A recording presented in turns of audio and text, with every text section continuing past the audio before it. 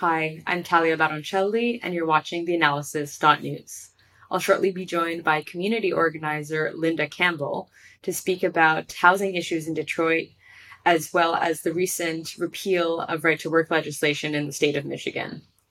If you enjoy this content, please do go to our website, theanalysis.news, and hit the donate button at the top right corner of the screen. You can get onto our mailing list, and most importantly, please go to our YouTube channel, The Analysis-News, and hit the bell. The bell ensures that you're informed every time a new episode drops so that you don't miss future content. Thanks, and see you in a bit.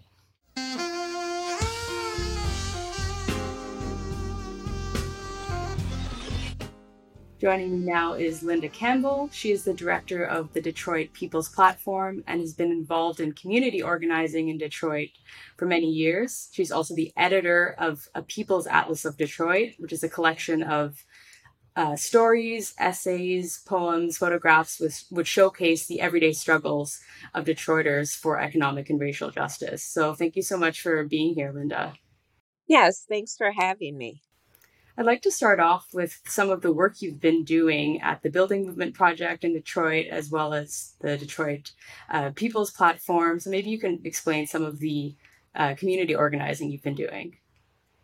First, let me clarify the connection with the Building Movement Project, the connection that exists between the Building Movement Project and Detroit People's Platform.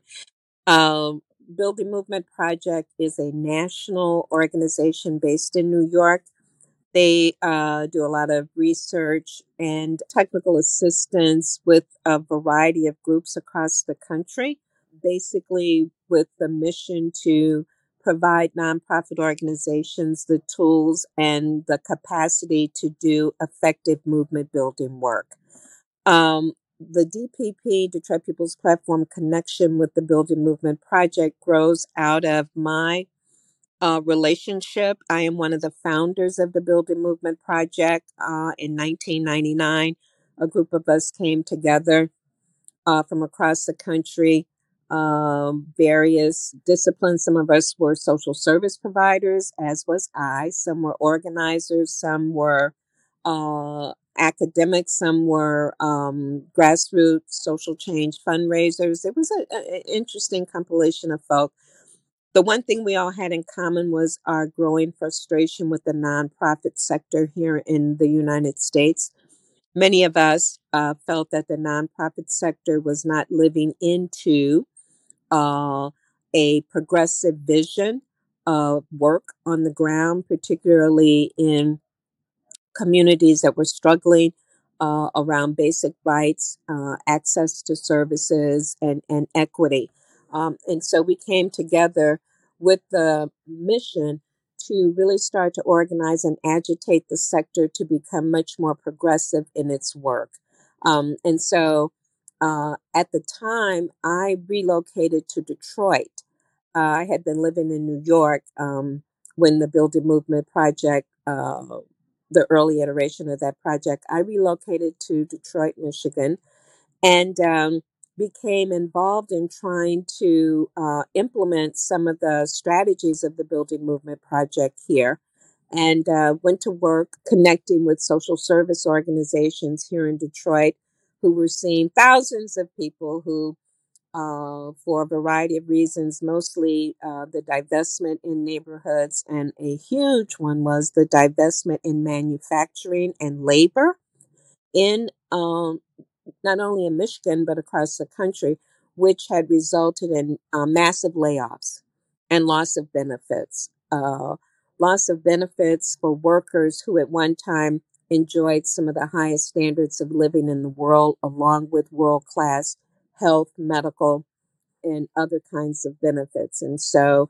having been laid off, lost their jobs, many of them, families and individuals, were turning to local social service agencies to, meet basic needs like food, some, assistance with shelter, other emergency needs. And so I started meeting with some of those groups, the social service groups, of course, supporting and understanding the need for the basic services, but also understanding that the conditions were being caused by some really profound systemic and structural changes that were happening in the community, and wanted to work with both the leaders of those social service agencies and their service constituents to begin to sort of reshape the way they thought about the conditions they were experiencing, but more importantly,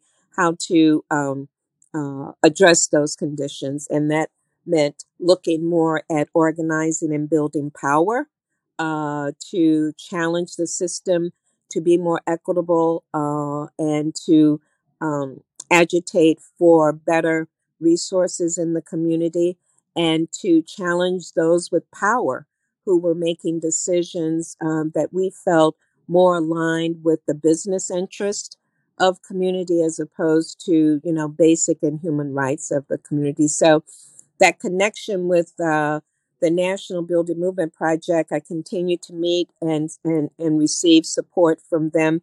We created a model of what we call social service and social change, and I was part of the national team that went around the country sort of meeting and promoting this way of thinking that you could be a social service provider and still help your constituents to build power and fight for change, and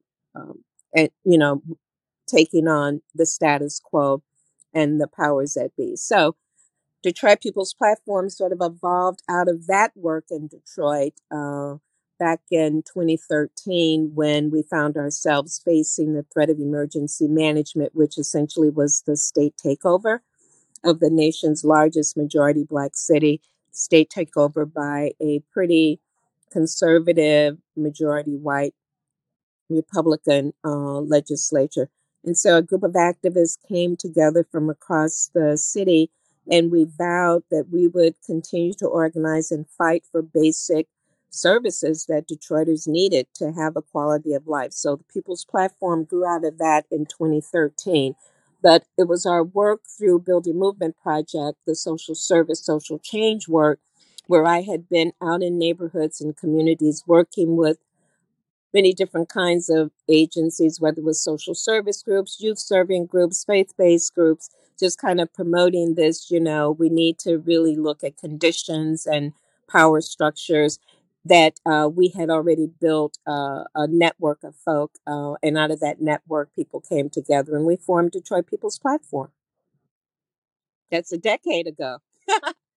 That's great. So now there have been for many decades, but it seems like now you've really been consolidating a lot of that community organizing. And I was wondering if a lot of the nonprofit work in Detroit has played into the negative portrayals of Detroit, which focuses on the sort of urban decay and treats Detroit as this blank slate, similar to a lot of the colonial portrayals of Africa, as if there's nothing there, as if people haven't been there organizing, sort of ignores a lot of the work that's already been done by everyday Detroiters. So I wonder if you see this sort of portrayal coming from some of the nonprofits you've worked with. I don't know that that was the reality when I think about what was happening here internally in the city. But yes, you're right. That was certainly sort of the external image that was being forced on Detroit. And that was all part of the narrative that sort of cemented support for, the speculative land grabs that went on here in the city, the emergency management, right?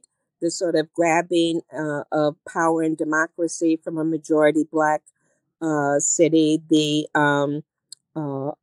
model of redevelopment, which really concentrates wealth and benefit in the hands of mostly white billionaires through our tax abatements.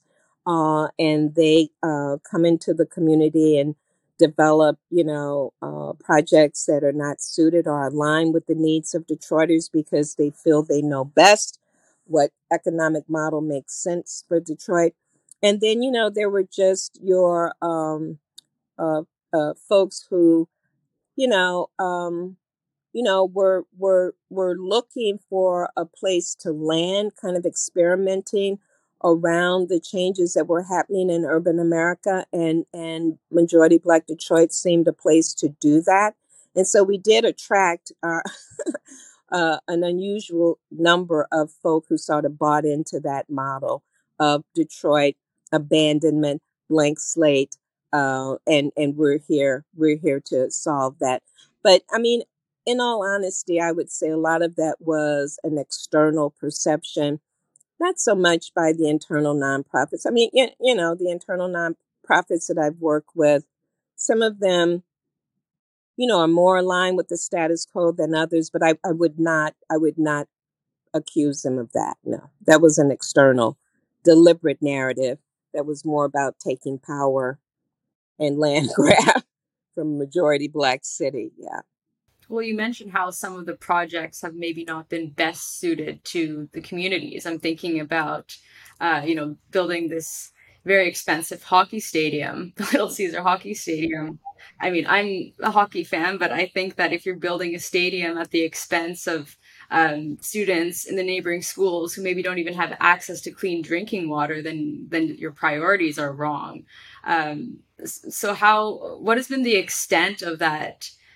Like just building these very expensive real estate projects at the expense of social services or water even.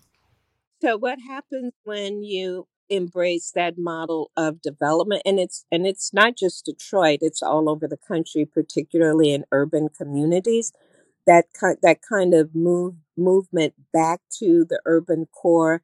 For years, cities were not thought to be decent places to live. Everybody was trying to get to the suburbs, right? And something shifted. All of a sudden, cities became cool places to be. It was the vibrancy of the city. It was, wanting to live, work, and play, in cities. And so the move back to the cities sort of triggered a lot of this real estate speculation and real estate development. And of course, the idea is that they use tax incentives to pay for it. Detroit became an easy target in that regard.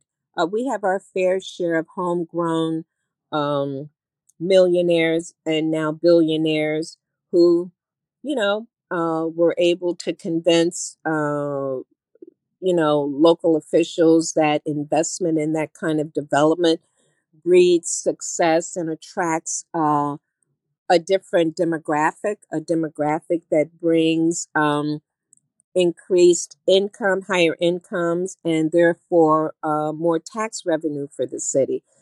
So, yeah, stadiums are easy enough, to finance because they have like a following of folk. You float the bonds, and there it is. Um, the idea of investing precious tax resources in those kind of development models is, of course, absurd because they're short lived. 10, 15 years from now, they'll be looking for another handout to build another stadium. And so, as opposed to investing in the urban infrastructure, particularly in light of some of the issues we've had with the climate change. Detroit's a very old city. We're more than 300 years old, and a lot of our infrastructure is aging and needs to be replaced. We're vulnerable to disruptions in our water system, not only because of the inhumane shutoffs, but because of runoff, and that's because just our whole infrastructure is not up to par. The water shutoffs was a different strategy. The water shutoffs, in many ways, was about displacement. Water shutoffs is a way to move a certain demographic of people out of the city, to dispossess them of their property. And that was part of the takeover emergency management strategy to um, to impose a rate structure that was uh, not sustainable by most Detroiters, given the median income in the city. The cost of water became very much a burden for Detroiters, but to also take possession of one of our, I think, if not the highest revenue producing asset we had as a city. Detroit had at one time the largest municipal water system in the world. We provide fresh water, and I think is it fresh water and sewage to about 150 some communities outside of the city of Detroit. It was a huge moneymaker for the city. I mean, it carried with it a lot of obligations for sure, but a lot of what triggered the takeover of the water system, the imposition of higher rates and water shutoffs was all a part of the sort of displacement and force out of people from this city. And so, what was once the Detroit water system managed by Detroiters, now it's a regional system, right? So you see where you divest power, from people in the urban core and you make it a regional asset. So it sounds like that was a sort of neoliberal policy way on the part of the state, Right, right. the state of Michigan, which was imposed on the city of Detroit as a way to combat the bankruptcy of the city, right? So it was like that was something that was imposed on. Yeah. And people use a variety of tools. There were so many tools that were used as a part of the bankruptcy and emergency management, opening and cancellation of union contracts. I think they start repaying on worker pensions, city worker pensions next year. So it was. I mean, I don't hardly use the terms like neoliberalism, but yeah, I would say that that strategy was very much and is very much in play in Detroit right now. The development model is a neoliberal model because it's rooted in real estate speculation. Land is commodity. Land is commodity. Everything is a commodity, right? So Right, and I would assume that that is still an issue in Detroit. You still have a lot of housing speculation, foreclosures, evictions. Would you say that the problem has gotten worse since the 2013 bankruptcy, or has the city been investing in affordable housing or doing anything to try and reduce speculation in the housing market? well, we still have an unfair housing burden in Detroit. Some of it as a result of overassessment and overtaxation, which has resulted in unwarranted foreclosures. We still, and therefore, you still have the landscape for speculation.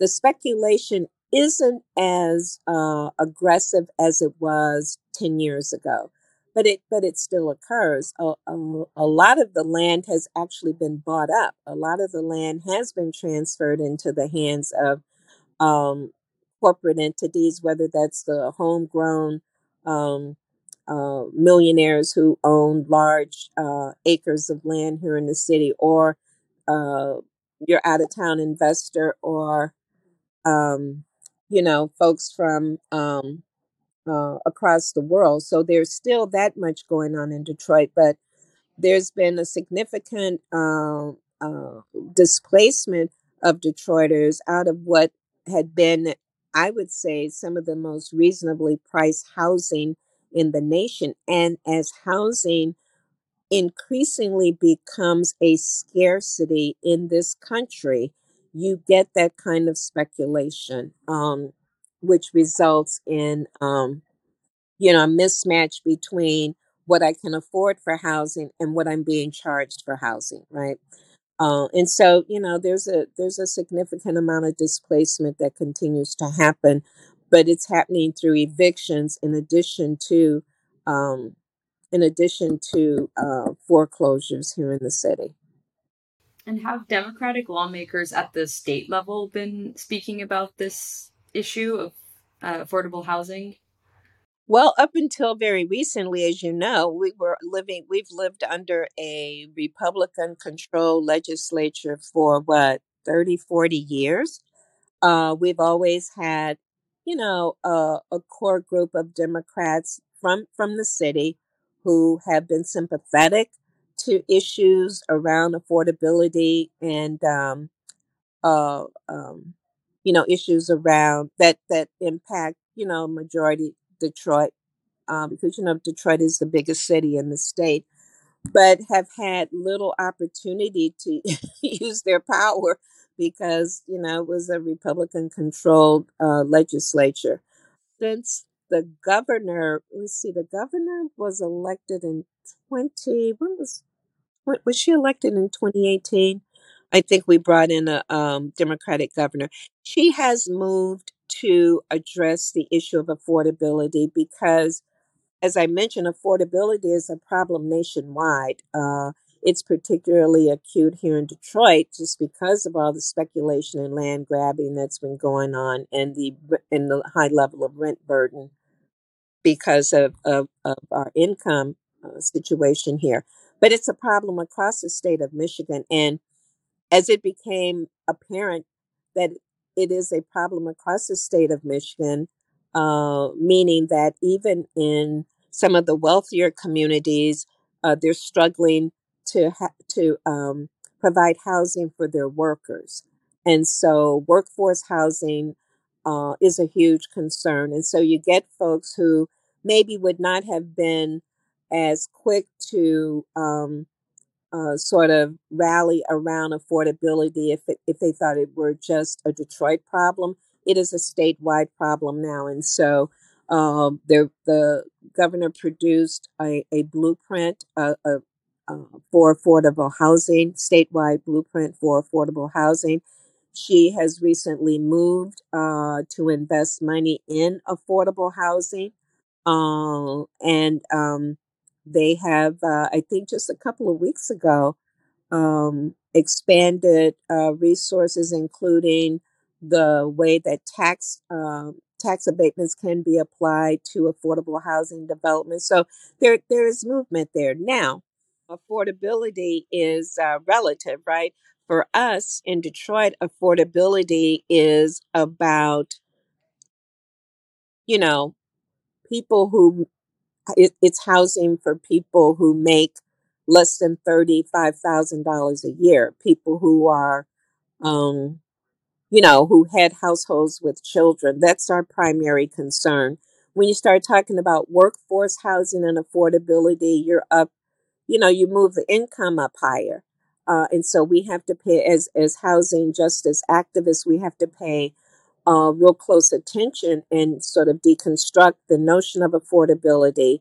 Does it, when you talk about affordability, are you talking about affordable housing that meets the needs of households with children? When you're talking about the primary uh, breadwinner, maybe making $30,000 to $35,000 a year, so there still remains a lot of work to be done in terms of advocacy and public policy to make sure that those resources are tailored for our community. But there have been some, developments and positive developments in the state. I'm thinking of recent developments where the state of Michigan repealed the anti-union right to work legislation and also reinstated the prevailing wage, which would in effect mean that it would take the wage that people are earning right now because of the work that unions have been doing. So it could be, much higher than the minimum wage by reinstating the prevailing wage. What else do you think the Democrats can do in the state to help working people?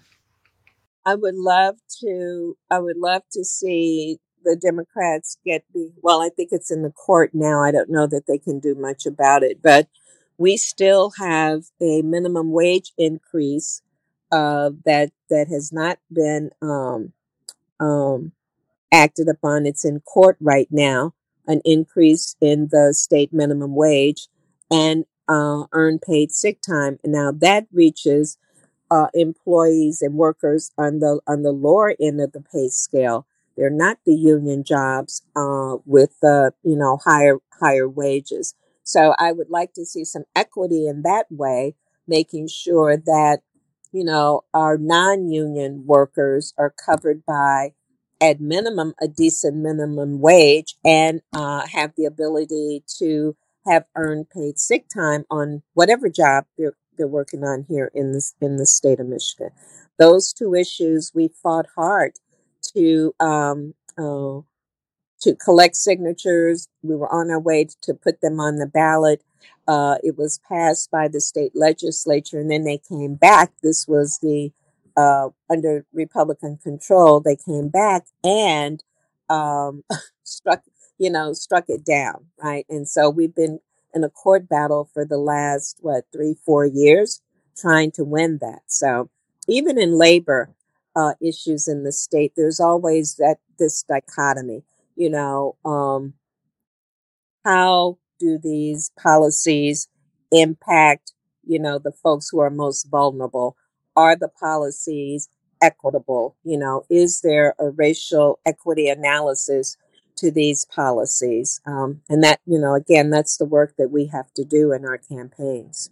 Right, and you pointed that out, that it's not everyone works a union job, so the prevailing wage was only for people working public jobs where they're covered under the Right, union. So of course that waging right. doesn't apply to people who don't have a union job. So obviously, Yeah, it's a very elite group of folk. and what are you working on right now with the city council? You said that you were working on a campaign. Yeah, we have one of these big developments. The same company that built the arena that you referenced, which I assume it's Little Caesars Arena, hockey arena. They're back to and asking for 800 and some $1 million in tax abatements to build out the neighborhoods around the arena with luxury housing, luxury apartments, and office buildings. And so. We're fighting the abatement issue, which, they carry a lot of power and a lot of influence. But we have managed to create opposition that we think we can win some concessions as part of a community benefit agreement, which we did not have the community benefit agreement piece in place when Little Caesars Arena LCA was developed back in 2013, 2014. And do you have a lot of the support of the more artistic and cultural community in the city? Because a lot of people who live in Detroit, they're artists, musicians. Detroit is famous for Motown, for techno, for a lot of different styles of music, and it's sort of a safe haven for a lot of artists who want to tap into the creativity of the city. So, do you see support coming from those circles for some of the community organizing you've been doing? Yeah, I mean we've had some really good collaborative partnerships and organizing relationships with artists. When we organized to win the community benefit agreement ordinance, we had a whole group of artists who sort of brought their skills and talents to the coalition and provided that kind of cultural cultural spin on the organizing, which was much appreciated. Some of them have continued to work with us over the past decade since that campaign. There's a lot of organizing that goes on in cultural spaces here in Detroit. I'm not in those spaces because those happen to be younger spaces, and I'm a boomer, and so I feel like there's some differences in the way we sort of think about and express our movement work, and that's okay. It's generational, but yeah, I would say that a lot of that still goes on in the city. Mm-hmm. And then black and brown young people, yeah, there's a lot of that. Well, Linda Campbell, thank you so much for making time. And it was great to speak to you about community organizing and the different problems that the city of Detroit is facing, but also the resilience of the people there. So, Yeah, I appreciate that. so much for that reference. And thank you for watching the analysis.news. Please don't hesitate to donate to the show by going to the analysis.news and hitting the donate button at the top right corner of the screen. You can also go to our YouTube channel, the analysis-news, and hit the bell. It's important that you hit the bell. That way you'll be notified every time a new episode drops. Thanks.